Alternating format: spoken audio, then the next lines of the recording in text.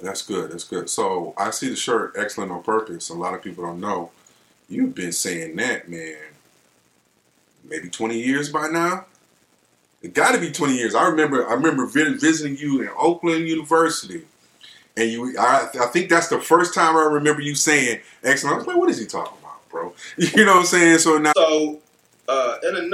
In a nutshell, excellent on purpose means I'm not going to let life happen to me.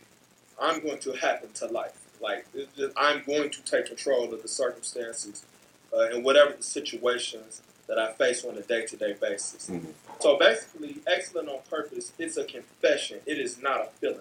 I command myself to be excellent and to be excellent on purpose.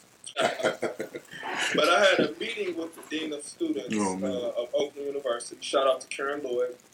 And she basically asked me, she said, Mr. Hill, what are you doing here? Why are you even in my school? Trying to get a degree. Trying to graduate. So I basically told her that no matter what the circumstances were, no matter what the consequences for my actions were, that I was going to graduate. I began to read a book. It was The Purpose-Driven Life.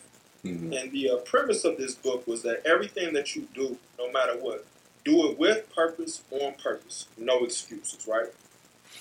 So as I was reading this book, it reminded me of another book.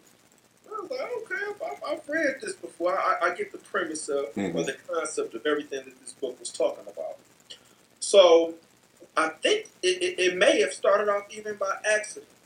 I saw the dean in the hallway. Mind you, I was homeless.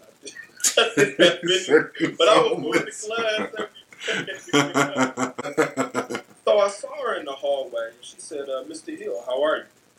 And I said, excellent on purpose. She said, oh, okay. A couple of days went by. I saw her in the hallway again. She said, Mr. Hill, how are you? I said, excellent. She said, oh, not on purpose. She gave it back to you. Right. And so it just kind of, from that day forward, I made a decision that was something that I was going to choose to confess over my life for the rest of my life.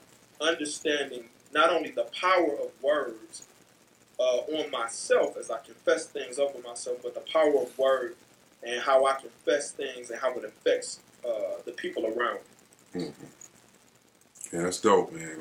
Like I said, I know you've been saying that for a good 20 years. And so now, ironically, I did graduate from Oakland University, and now I'm the dean of students at a school. Full circle like a mother. Excellent on purpose.